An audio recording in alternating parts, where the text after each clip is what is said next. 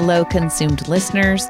Welcome to the 19th season of the podcast about eaters, drinkers, thinkers, and makers across California, and especially at its heart, the Central Coast.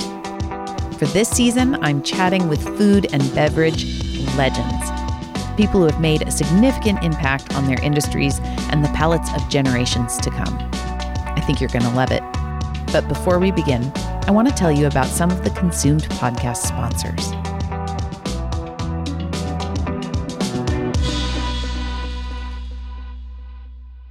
Casa du Metz is a boutique winery in Los Alamos celebrating its 12th year in this historic one-horse town.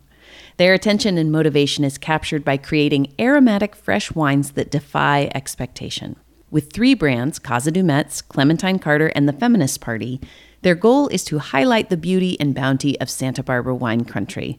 They have a particular sweet spot for Rhone variety wines sourced from cool climate vineyard partners in the Santa Rita Hills. Join them for their popular weekly speaker series, monthly wine club vineyard tours, Malibu sessions, and a unique tasting experience where you choose your own wine adventure.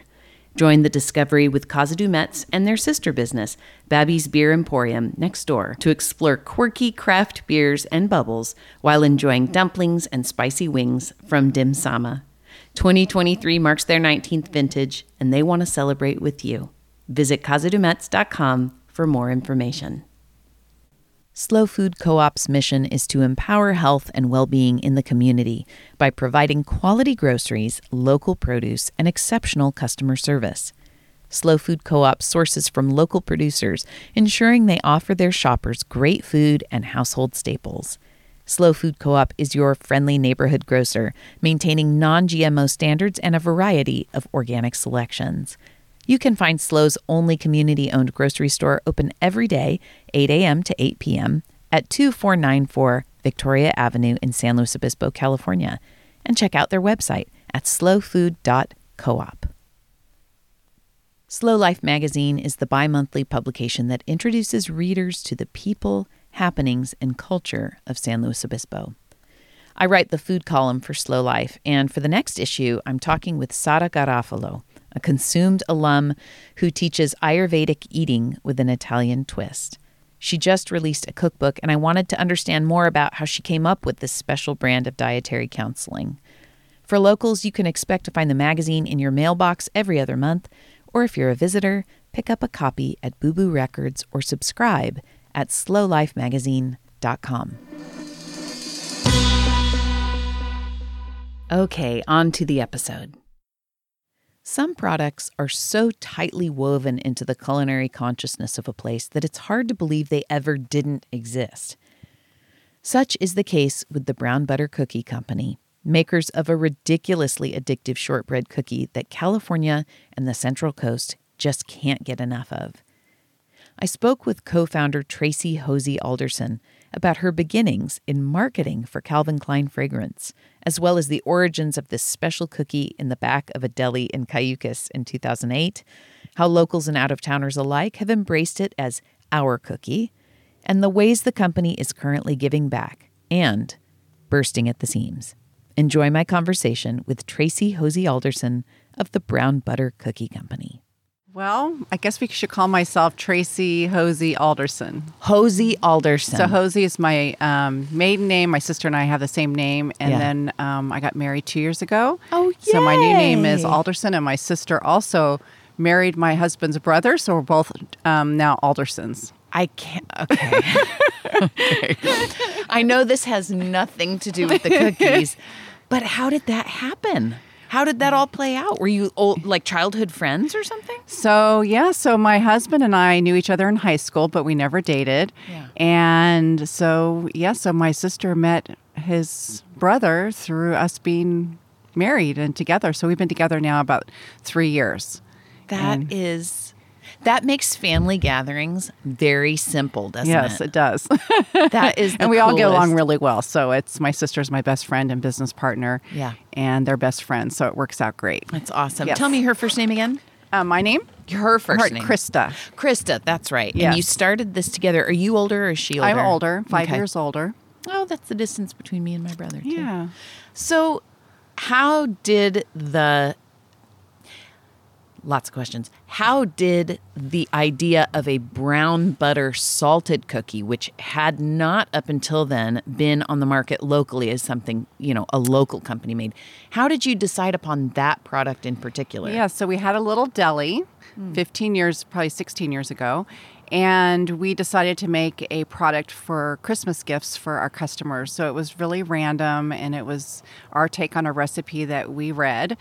And so it was, it's not like an original idea. It's just a takeoff on our own. Yeah. Like when you do your own version of a chocolate chip cookie. Yeah. This was our take on this cookie, and we ended up using brown sugar instead of white sugar. And the cookie that we now produce does look slightly different than the one we first made because we've kind of perfected it.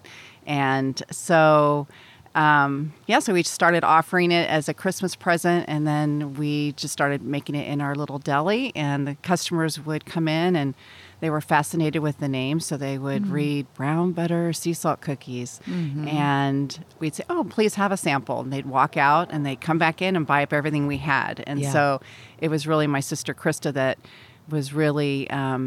She goes, "I really think we should just close our deli and open back up as a cookie company." Really? And so it just kept talking to us. So we think, well, that's crazy. And then the next person would come in and do the same thing. So we just really listened to the cookie. It wanted to come out. So, so we closed our deli. We launched our one-page website 15 years ago. And our first holiday season, we rolled about 10,000 cookies after hours, after being a deli during the day. And then we closed our doors and spent like 3 months really working on new signage and branding. And we started participating in farmers markets and wine festivals and just getting the name out. And then we opened our company back up, our same little shop with the Brown Butter Cookie Company sign.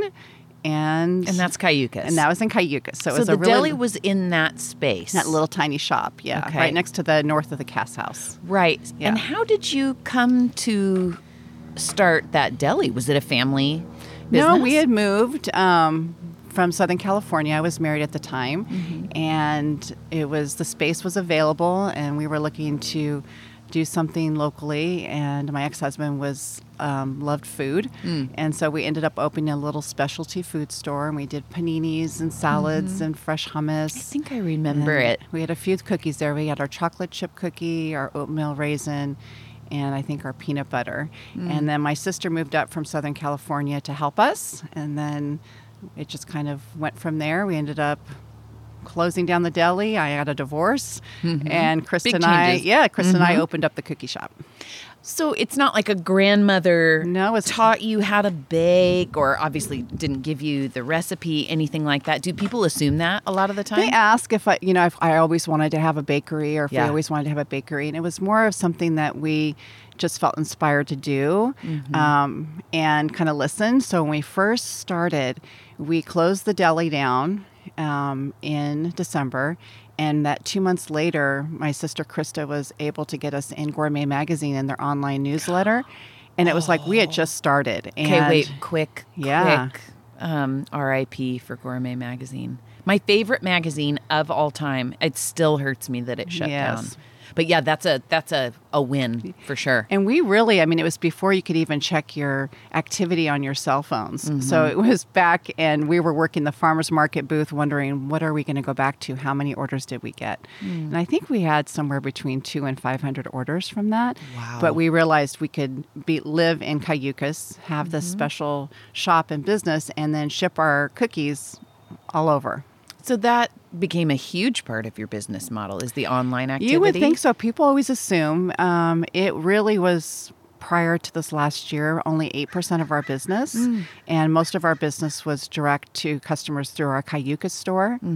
I would not have assumed that. Yeah. I think of it as like a gifting. It's such a good gifting thing. And also they have a great shelf life. Yeah, so 4-week shelf life. Yeah, which is excellent for Makes a it nice natural for shipping. product. Yes, Yeah, for sure. Yeah. Yeah. So, and we opened Paso 11 years ago, and that store continues to grow. And then we have a store in San Luis. But we did open a new facility a year ago in North County, in Atascadero, and now we've doubled our shipping business just by having the space and the platform and the promotions and.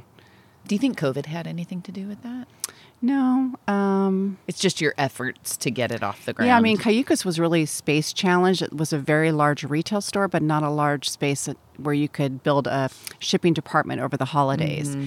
And because we could only produce so many cookies, we were always limited to what we could do based on just having enough product. So Right. we would open a new store and trying to make everything in Cayucos. Everything is made by hand. So we brown 2 pounds of butter for every 100 cookies.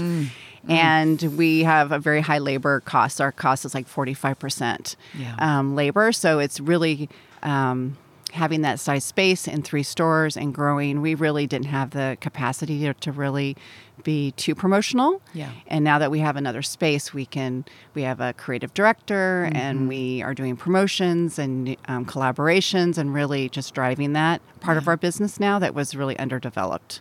Why do you think this cookie captured the hearts of the local community, but also the visiting, the huge tourist economy? There are lots of cookies around, but this one is one that people really look to as an anchor, as like a flagship product in that field, in that section of the food industry. Why do you think that happened? Well, it's interesting because when we first started and we would watch the success of the cookie and the growth, you started questioning, like, is this a fad? Is this something that's, how much life does this cookie have? And when you would talk to customers, there's something about that brown butter and the brown sugar and vanilla that's reminds them of a time, or it's like the flavor profile is kind of haunting a little bit. And so then it's like a nostalgia thing in a yes, way. and it's still to this day the original brown butter sea salt cookie. We do 60% of our brown butter business in that flavor. Yep. And so it was interesting when we would launch new flavors, I would watch and customers would pick up their original and then they would go over and say, oh, I see that you have a new cinnamon or almond. And instead of putting down their original and picking up the new flavor, they would collect. Yes. And so they would never part with that original. So we still sample the original first out of the gate when customers come in, because we feel like that's the flavor that brings people back. And then I think the fact that it's not easy to mimic. So, for instance, for a big company to come in and knock it off would be very difficult because you don't get that flavor unless you have that brown butter. Yeah. And they're hand rolled, which gives it an unusual texture in the inside. So you So can't a company couldn't automate that. It would have to be a takeoff of that cookie. Yeah. But it wouldn't be that same experience with the texture and maybe you can get the brown butter flavor in different ways, but just having it a hand-rolled shortbread gives it that unique texture. So there's really not a lot in that cookie, so you can't put it in a normal portioning machine. Right. It has to be hand-rolled, so it's full of love and full of labor. Yeah. And so I do think it's the combination of that flavor profile and the texture that brings people back. And I do think it's really, we'll see at the beach, people come in and they'll come get their cookies before they get their beach keys to their house that they come to every year. Goodness. And then they come the next day and they get their gifts for the dog walker and the people watching their homes. And then they come in the next day and they're like, we ate all of our gifts. And so it is something that people gift. And that does, especially in the very beginning of our business, really helped us in Cayucos have a second season. So where you normally were counting on your summer, we had that holiday business and we had the holiday shipments. And so that really does help give us 2 seasons. Yeah, and not right back to back. Yes. Yeah. The texture you bring up, is it technically a shortbread? It is a shortbread. Yeah, okay. But there is a difference in the texture. There's like a sable, I don't want to say sandy, but there is kind of something similar to beach sand in the way that it breaks is really unique. And I don't know if it has to do with the temperature of the butter when we make the cookies. So it's if the butter's too warm when we're making our dough, it does get sandy. Yeah. So I think I mean it in a positive sense. Well, I mean like if you're thinking of a traditional shortbread, I think that would be something that's creamed butter. I see. And it is a melted, softened browned butter. So it is a different texture, which I think is what creates that texture in the cookie. Right. There have been different ideas on giving new flavors. So you've got your original, and then you have other flavors. I've heard there's a great Malcolm Gladwell talk about Prego, the sauce. They stuck with the original, but then they actually had way more sales when they opened it up to different kinds. So you've got like garlic, you've got whatever, meat sauce or basil, whatever.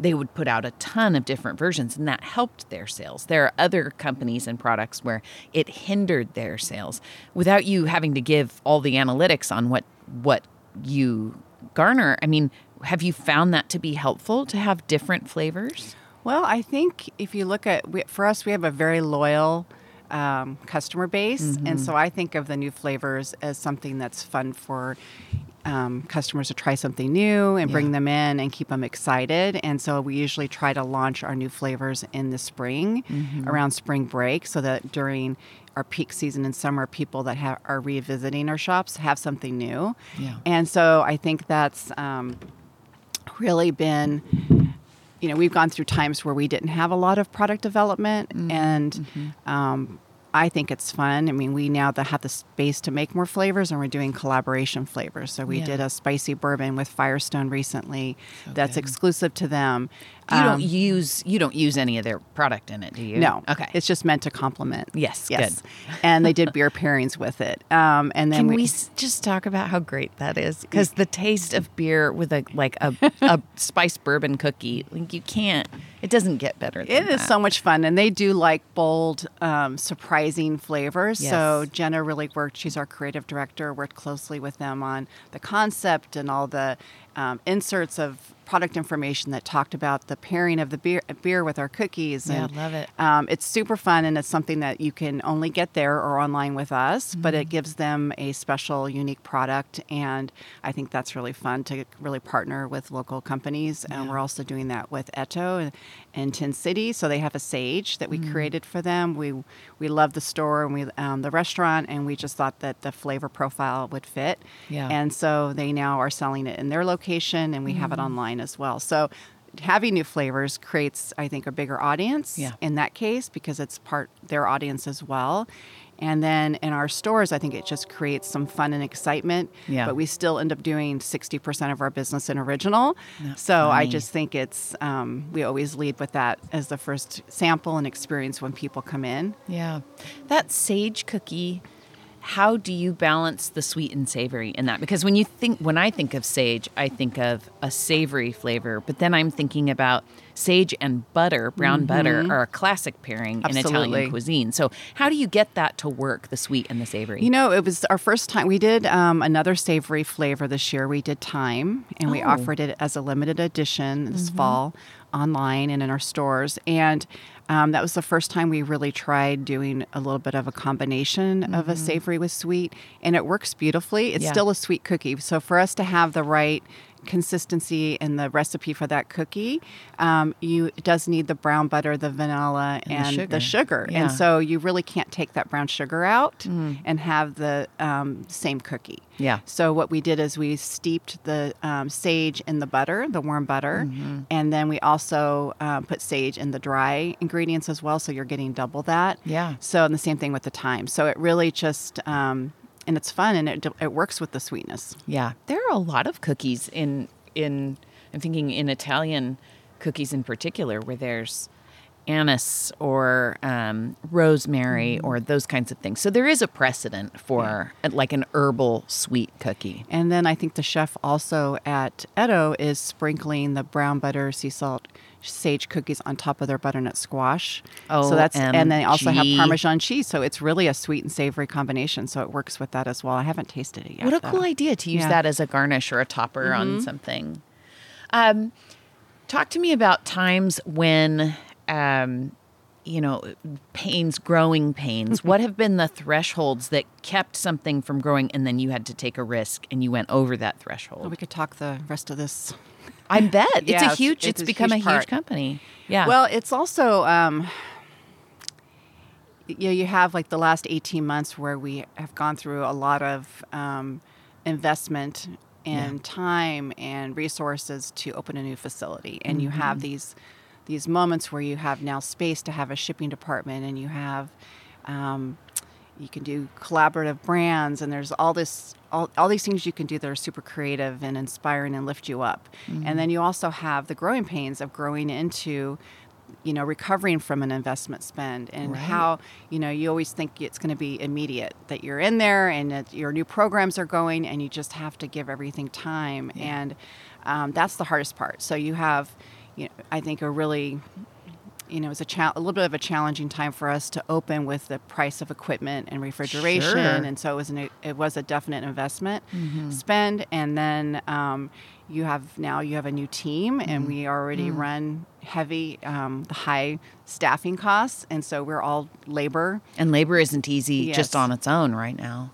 So I feel like that's been the challenge, is just really trying to navigate the growth period of allowing yourself to grow in to your space and your programs, and know that we've planted and watered and fertilized, and we have this great foundation, and everything's working. So when you're looking like we're having nice increases, and our online business is up 100%, but we're still having to grow as quickly as we can to offset just our operating costs, and that doesn't really take into consideration what you've already spent that you're recovering from, and additional equipment that you might still need. Yeah. So we're doing, a program with the schools that we're super excited about, and it's they're calling it a confetti soft biscuit. It looks like a cookie. Yes. And it's probably the hardest product development project we've ever done. We have a director, Brooke, who works with us, who I now call our chemist. And she's been very intimate with the school calculator and what it can and cannot have to be in the schools. And it's really about having something that's for breakfast. Yeah. That's fun. It has confetti on it. Looks like a cookie. It's more of an uncookie. But it's made with whole grain, has like 50% less fat, sodium, sugar than a cookie. The school dietary restrictions are very firm and very specific, I know, for what you can make. Yes. And it does have to be whole grain, and there's a lot there.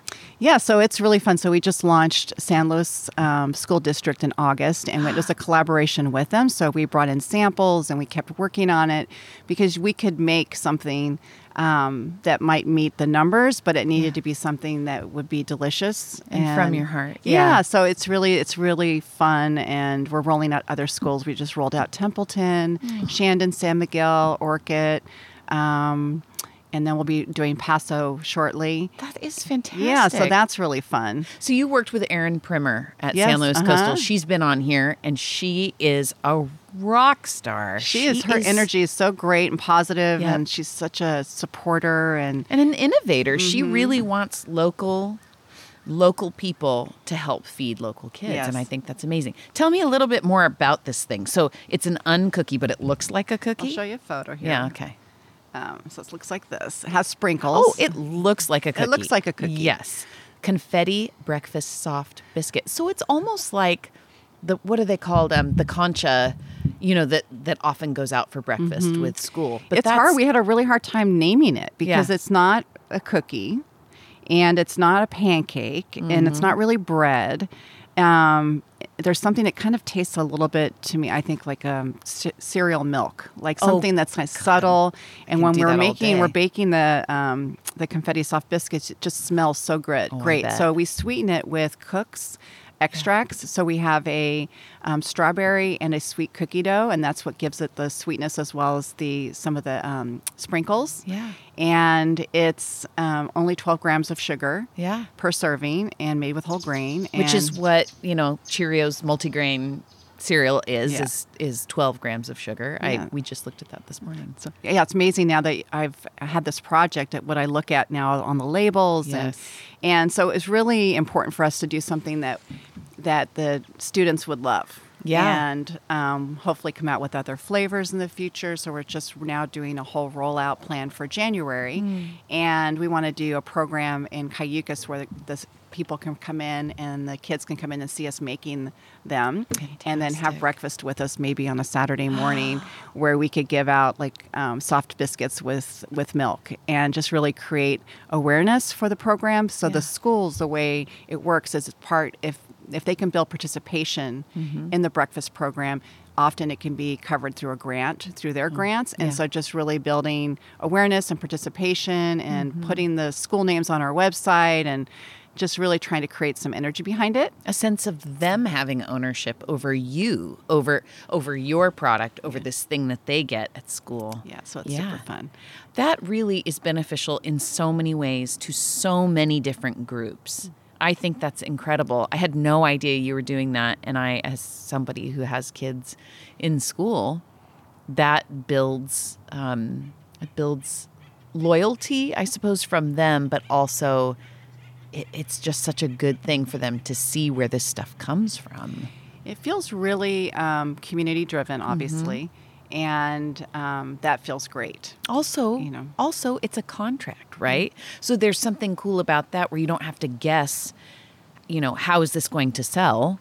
Well, every school district is different, and they do they're programming it differently. So you might have one school with elementary school where they're doing it every day, or they might do it once a week. And then you might have another school district that's doing it as a special and once a month. So it's not really, in Morro Bay, I know they offer it, I think, at the high school with yogurt. So it's just being programmed differently everywhere. Okay. So you would think it's more of a formula and you open a school, but it really is something that people can kind of customize, or different school districts. Yeah. And it's nice for us because we are still small when it comes to that lane. And so we can, participate in Santa Maria once a month where we might not be able to handle the capacity of once a week. Yeah. And touch more students. So it's really different. We haven't talked at all about where you come from. I'm thinking you have such a business sense. Did you have that before you opened the deli? And what were you good at in school that translates to what you're doing now? Yeah, I look at my early 20s. I started with Calvin Klein fragrances, and it was CK1, Eternity, Obsession. I was there during all those times. Really? Yeah, and so they were really a leader in their industry. They did a lot of investment into their employees, and so I kind of grew with them. And I was started off as an account executive, and I moved all the way up, worked in their New York office, and so I felt like that's where I really received all my management and marketing training. That's good training. And I feel like now I've been in working with people and building teams now for 30 years. Okay. And so it's interesting. I have Jenna, who I was mentioning, who's our creative director, and she said, I think what you do is you build teams and you happen to make cookies. Yeah. You also work with things that have great smells, I'm going to say. That's a common thread I'm seeing, is the things you work with smell great. Yeah. Yeah, so I felt like that's where I really had my base of, just for probably 10 to 12 years I was with them. So how does somebody get into the fragrance business? I don't know. I think I was young, and I was living back east. And is that where you're from? No, I'm from Southern California. Okay. Went to high school up here in Templeton. You really are local. Yeah. Okay. And then, everything is interesting. You go through your life and different things that you do, and you just collect all this information, and then you're like, oh my gosh, I feel like I use everything I've ever learned, and I'm always still having to learn new skills. And yeah, it's funny you mentioned CK1. It came up recently. I would know that scent anywhere. I was in high school in the 90s. And I mean, I can think of boys I danced with, slow danced with, where I was like, oh my gosh, she's got way too much of this stuff on. But yeah, it's an iconic brand. Yeah, they did a lot of, they were great at launching brands and protecting their classic business while they launched new fragrances. So again, having more people collect their fragrances instead of trading off with newness. They were a leader with just relationships with the people in the stores and the retailers and their marketing. You think about the black and white photos, and there's that great SNL spoof called "Obsession" by Calvin Klein. It's one of my favorites. So if you don't mind me asking, how old were you when you started the brown butter cookie business? Let's see. Well, I'm 58 now, so it's 15 years ago. Okay. So, yeah, and then my sister's 5 years younger. Right. So I mean, you're not starting this business in your 20s. No. You're starting it later when you have you've garnered all this experience with building and working with teams. Yeah, definitely that part was the easier part. My sister and I, for some reason, have been really successful at keeping our employees. We have with the cookie company, over 60 employees. We have a 5-year club and a 10-year club. All of our directors have been with us, 14, 15 years. So we tend to collect magical people, truly. Yeah. And so that part of it is the easy part. And then just learning how to navigate like the challenges that you can't control, like, just everything that everyone's gone through over the last few years. Does it feel a little bit like a video game, like avoiding obstacles sometimes? Just, taking care. Does it feel like whack-a-mole sometimes? Like, take this down. Okay, this is a new thing, and take this down. Does it ever feel like that? I think going through all the COVID times and change, it's interesting because I'm really comfortable with change, and a lot of people are not. And so just seeing now how our team and our employees have had to go through so much change, and now it's becoming a little bit easier for them. So they know that, we went through, just our environment and how we make our product and spacing out and walk-up windows, and then what we needed, customer service experience to be versus what it is now. And interesting. And just really continuing to be open and change and the ideas that come. And so it's in some things that you pick up and you learn. And, you really have to, when business is tough as an owner, you have to dig in even deeper. And so you realize everything that, you think you're looking at your business and you're like, I need to go even look at it at a deeper level and how we're spending and hours and making sure that it pencils and it works and like what does it take when you have to close down for a COVID and you have people that you're that are their livelihood. How long did you have to close down for? I don't know. That's a good question. We closed right before the state closed down because my sister was in New York, and so she could see it coming. Oh, yeah. And then we probably were one of the later ones to open back up because we just tend to want to make sure our employees feel safe. And and by nature of making these cookies, you have to be together at some level, so making sure you did it. We pretty much converted a lot of our retail space to production space so that we could socially distance. And yeah. Well, I'm glad we're not doing that anymore. I know. So your sister, is she in New York still? She is she's in California now. So okay, she's good. Married, yeah. Okay. How has it been, if you don't mind me asking? I always like to know, what's it like having a family business? Had you ever had one before? No. Okay. Krista and I just have this ability to, even when we first started, we kind of gravitated towards different parts of the business. And we didn't really sit down and say, okay, well, I'm going to cover this and you're going to handle that. And we're just going to make cookies and sell them. Yes. And so we just started I was more back of house. She was more front of house when we first started. She got our website up and running, customer service, and I was working on more production schedules in the production team, and we just kind of started navigating that way. The thing that Krista and I, which has helped us, I think, a lot, is that we kind of have this, even though we're very different, we have the same core beliefs in how we treat people and the value in that. And so we're always going to put our employees first. We always, from the very beginning, even when we had 5 people sitting around the table rolling cookies, it was really important that everybody felt like it was a safe space in the sense that people left their drama outside, that it was just a little bit more cookie light inside. And so even now, like, we really work to cultivate that positive work environment because we feel like that's the reason people stay. And so Krista and I knew that we can make decisions on each other's behalf because we had the same beliefs on how we treat people and how we make decisions. And she's such a great friend and best friend and supporter, and she's always had this knack for like kind of being in tune with what's going on with flavors and she's out there. Yes, she's just paying attention. I tend to kind of be more like my head down and focused on what I'm doing.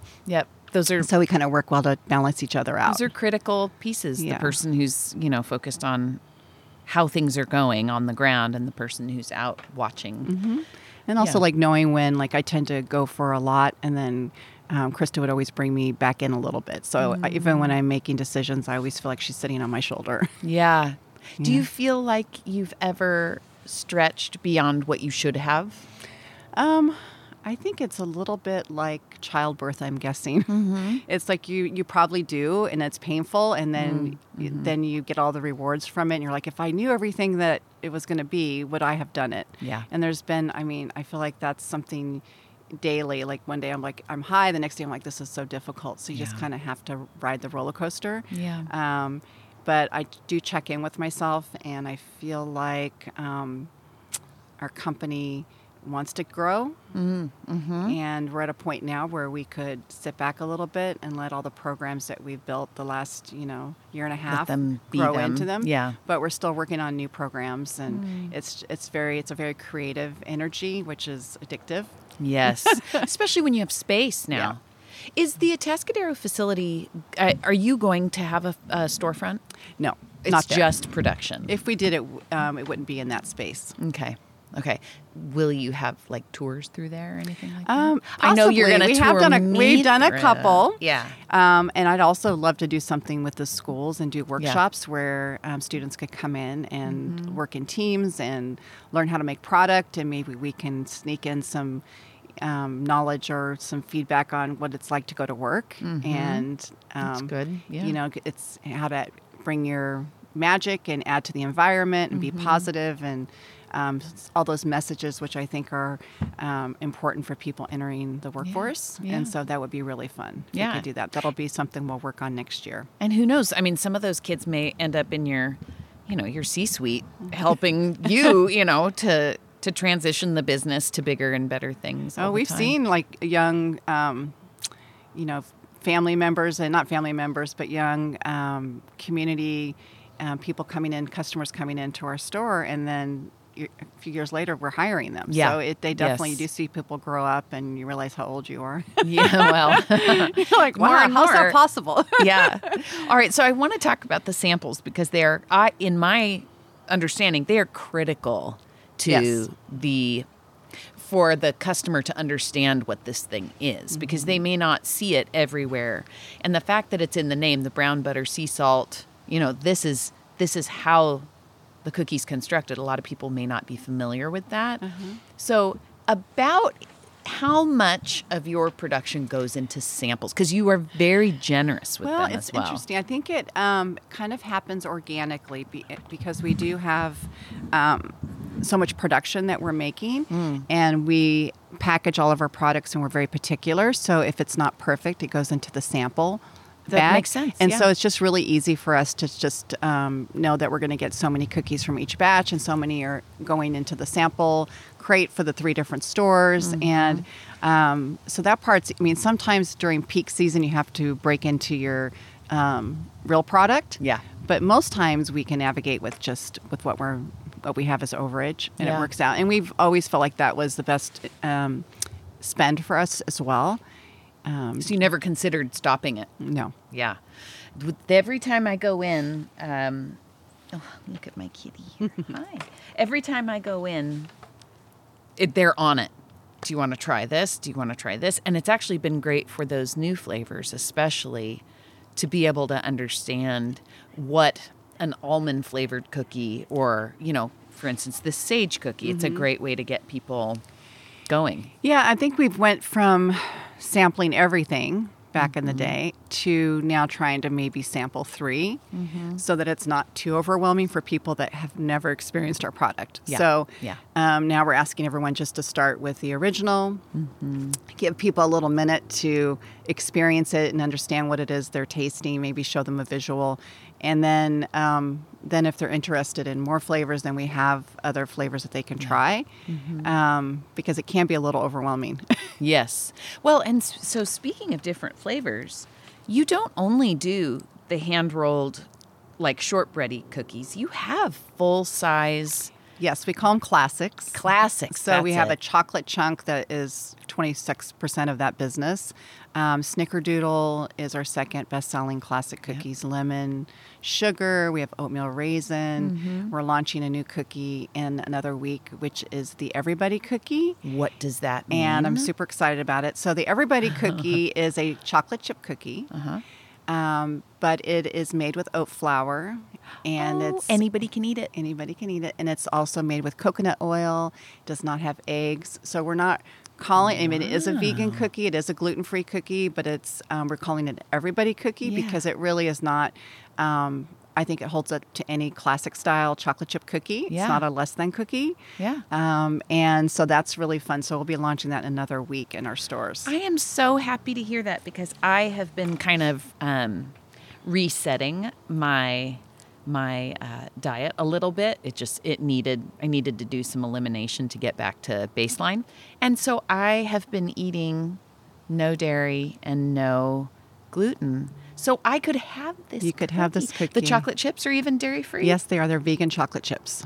Dude. Yes. And so it's been, we've been working on this cookie for a little while, but it really came about when we were doing our product development for the school cookie. Mm-hmm. And we thought, oh my gosh, this is the concept. But it didn't have, the school, they wanted whole wheat. Yeah. And so it's a whole grain, but it's not the whole wheat. And so that was really one of the gifts of that process as well, because we're like, oh my goodness, this cookie is great. We would love to have it in our stores. So we'll have that. And that might be something too that might have a little bit more possibilities of being a broader distribution for us. Yes. So our products now with our brown butter sea salt cookies and the browning of the butter and the hand-rolled shortbreads, they really lend themselves to our regional business. They're not something that's easily scaled, where we feel like the Everybody Cookie might fit into that demographic. And then also we're working on a concept for frozen brown butter sea salt cookie custard. Yeah. Oh, that's not what I thought you were going to say. I thought you were going to say dough or something. Like custard. Yeah. So what does that mean? So custard is a rich form of ice cream, form of ice cream, and it's, if you think about the vanilla-based brown butter sea salt cookie, we feel like the vanilla custard lends itself to that same flavor, ability for us to put the brown butter and the sea salt into that, the custard and the cookies. Do you put the cookie on top or something? So we're working on the product development at this point. We've played with the formula for the base of the brown butter and sea salt custard. And then we're working with a company and doing some product development in January where we'll start playing with like what size the cookie chunks need to be, and would this be something that we work with a co-packer to fill for us, you know? You know what I'm going to ask. Do you need someone to be sampling these things? I'll let you know. I can formulate a posse. We can help you. I know a couple of children who would just, it's like, it's like test Willy groups. Wonky. It would be so fun to have like people in and do the test sampling. So we've been working on this concept. I've been working on it mentally since, probably 2 years. And so it's something that we feel like could be in our stores in pints, and it could be. What about wholesale? Do you ever think about that? Yeah, that would be something we feel like would definitely be something we could offer to artisan markets. And do you do that already? Do you already have We accounts? have some wholesale, but more from a... I would say we have a handful of wholesalers for the brown butter sea salt cookies. We did do a new program with a not limited edition, but an exclusive to the wine and local retailers in our area, where it's a dozen box with half dozen cocoa, half dozen original. So we don't carry it in our stores so that they can price it based on their market and really have something special. So we have accounts that have been doing that, offering that product, which is fun. That's super fun. And also, I should mention that is it the mint cocoa is gluten-free? Cocoa Mint's gluten-free. And I love, first of all, that you only make that cookie gluten-free. You don't have a cocoa mint outside of the gluten-free. So that you can it's feel good comfortable. enough. Yeah, well, and also that it's good enough to stand on its own. Absolutely. My mother-in-law has celiac, and she very much appreciates the fact that it's not only available, but that it's a really high quality. Yes. It doesn't feel like a kick to the side kind of a thing. Oh, yes. That's really important because you want to feel like it can stand up against anything. Yeah. Now, I mean, what's the plan going forward? World domination? Or, I mean, you've got all this new stuff. I know, new equipment, new facility, and you have to stabilize somewhat. But we do. It's very important. Before I was here, I had an interview with a winemaker who is trying to transition a vineyard into something far more organic, biodynamic, and natural. But as he was talking about how long that takes, I was comparing it to turning a cruise ship, which is, you don't get immediate gratification when you make a turn like that. It's very gradual. You don't get to see where you came from for quite a while. But assuming that things do stabilize, maybe in the next 5-10 years, where would you like to be in 10 years? Oh, 10 years, that's too long. Is it? I mean, I think it's too long when Krista and I tend to navigate a little closer. Do you forecast like 3 years, that kind of thing? We mostly just look, I would say probably, we know where we want to go, but it's kind of an organic, you have to like look at where you're going. Wait and see. And grow into what you have. And then I feel like creative projects like the school cookie came to us, and we're like, oh, they came to you. Yes. That's so great. Yeah. So it was really, so you kind of, you don't always get to see what's coming from around the corner. And there's some joy in that too. And just knowing that, the decision to have a bigger space obviously meant we would be growing our business. Yeah. And so, and then getting into the space and then determining like what that really needs to be. And you can't know until you're in there with the stuff, with the people. Yeah. And then looking at these other opportunities, like if the frozen custard is an opportunity, and like where will that take us? And so it's kind of hard to say, like, would we like it to be a national brand? That would be amazing.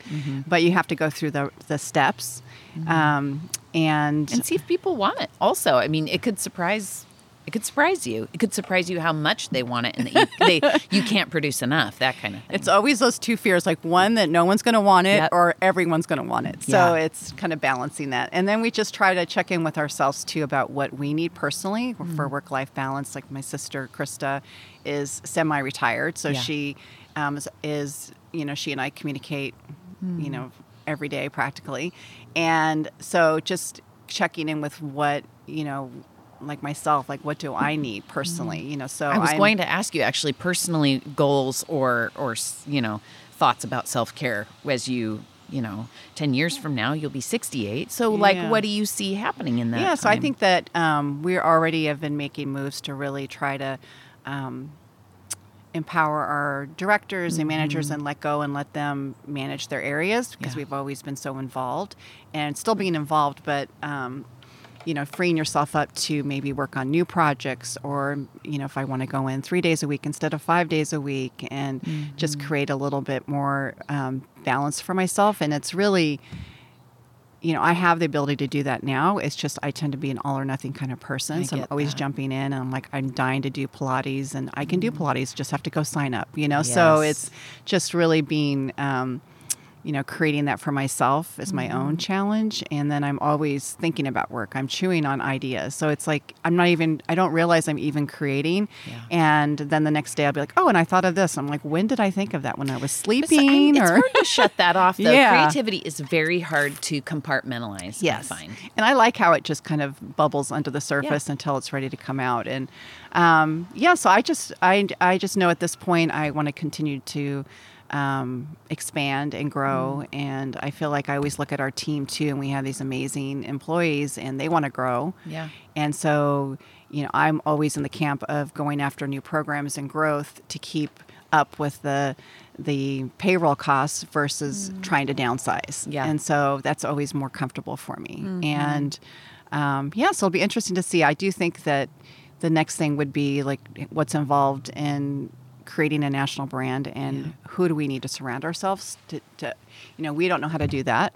And I don't want to take 5 years to learn how. I'd rather surround myself with some talent and someone, maybe attract someone who would like to help us with that.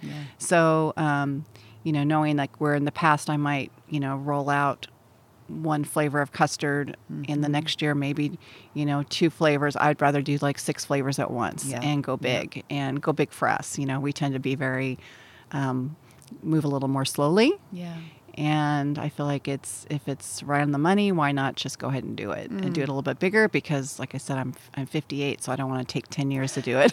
Rolling out every flavor every 2 years. Yeah. So it's just we move a little faster. Yep. And just continuing to check in with yourself about what I need, what Krista needs. And we're grateful that we can have this community business and employ people and have a lifestyle ourselves. And so it's been a really an amazing gift that we could never have, guessed, and also challenging at times. And, so it's a lot of...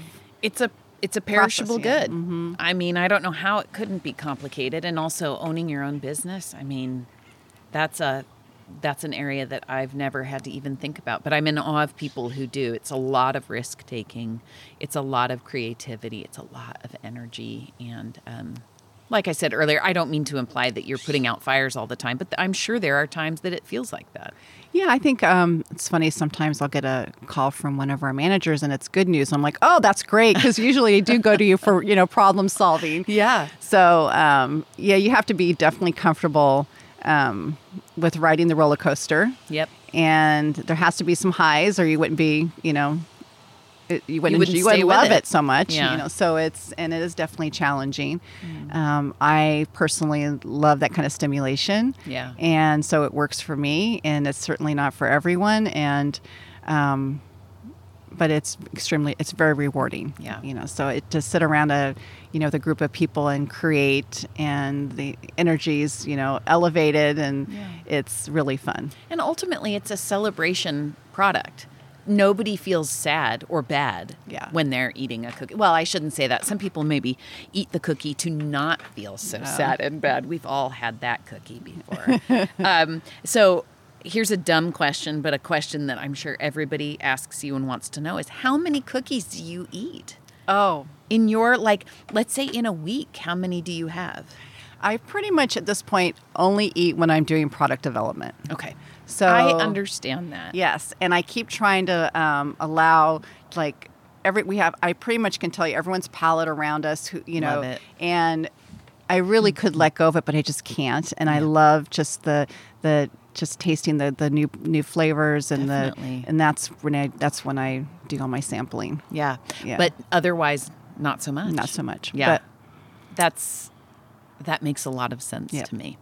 Okay, last question.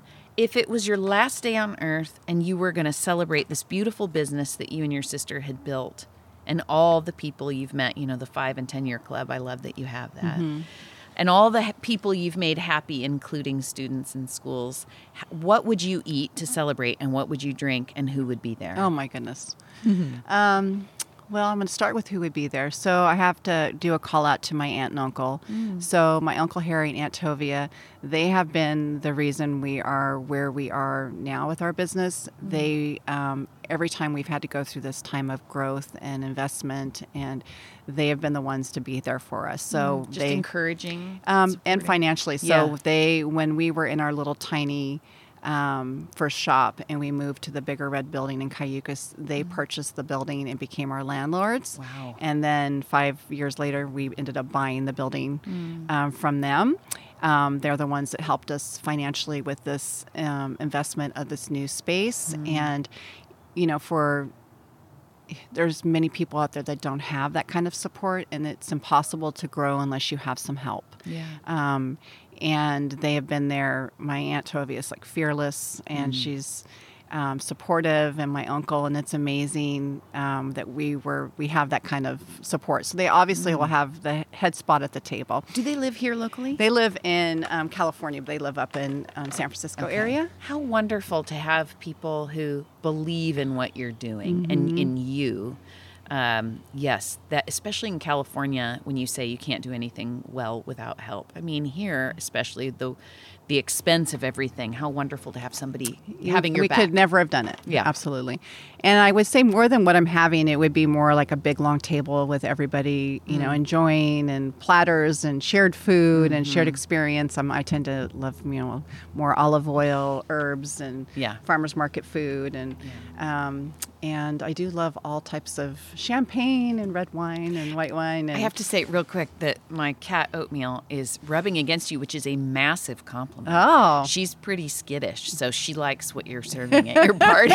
She likes the big long table. She does, yeah. So you like white wines, you were saying. I love all. I mean, I have to say I love... I mean, I don't want to call that because I don't want to, not speak of somebody, but I love, the Rome blends, and I love champagne, and I love red wines. You're a wine person. Yes, definitely. Yeah.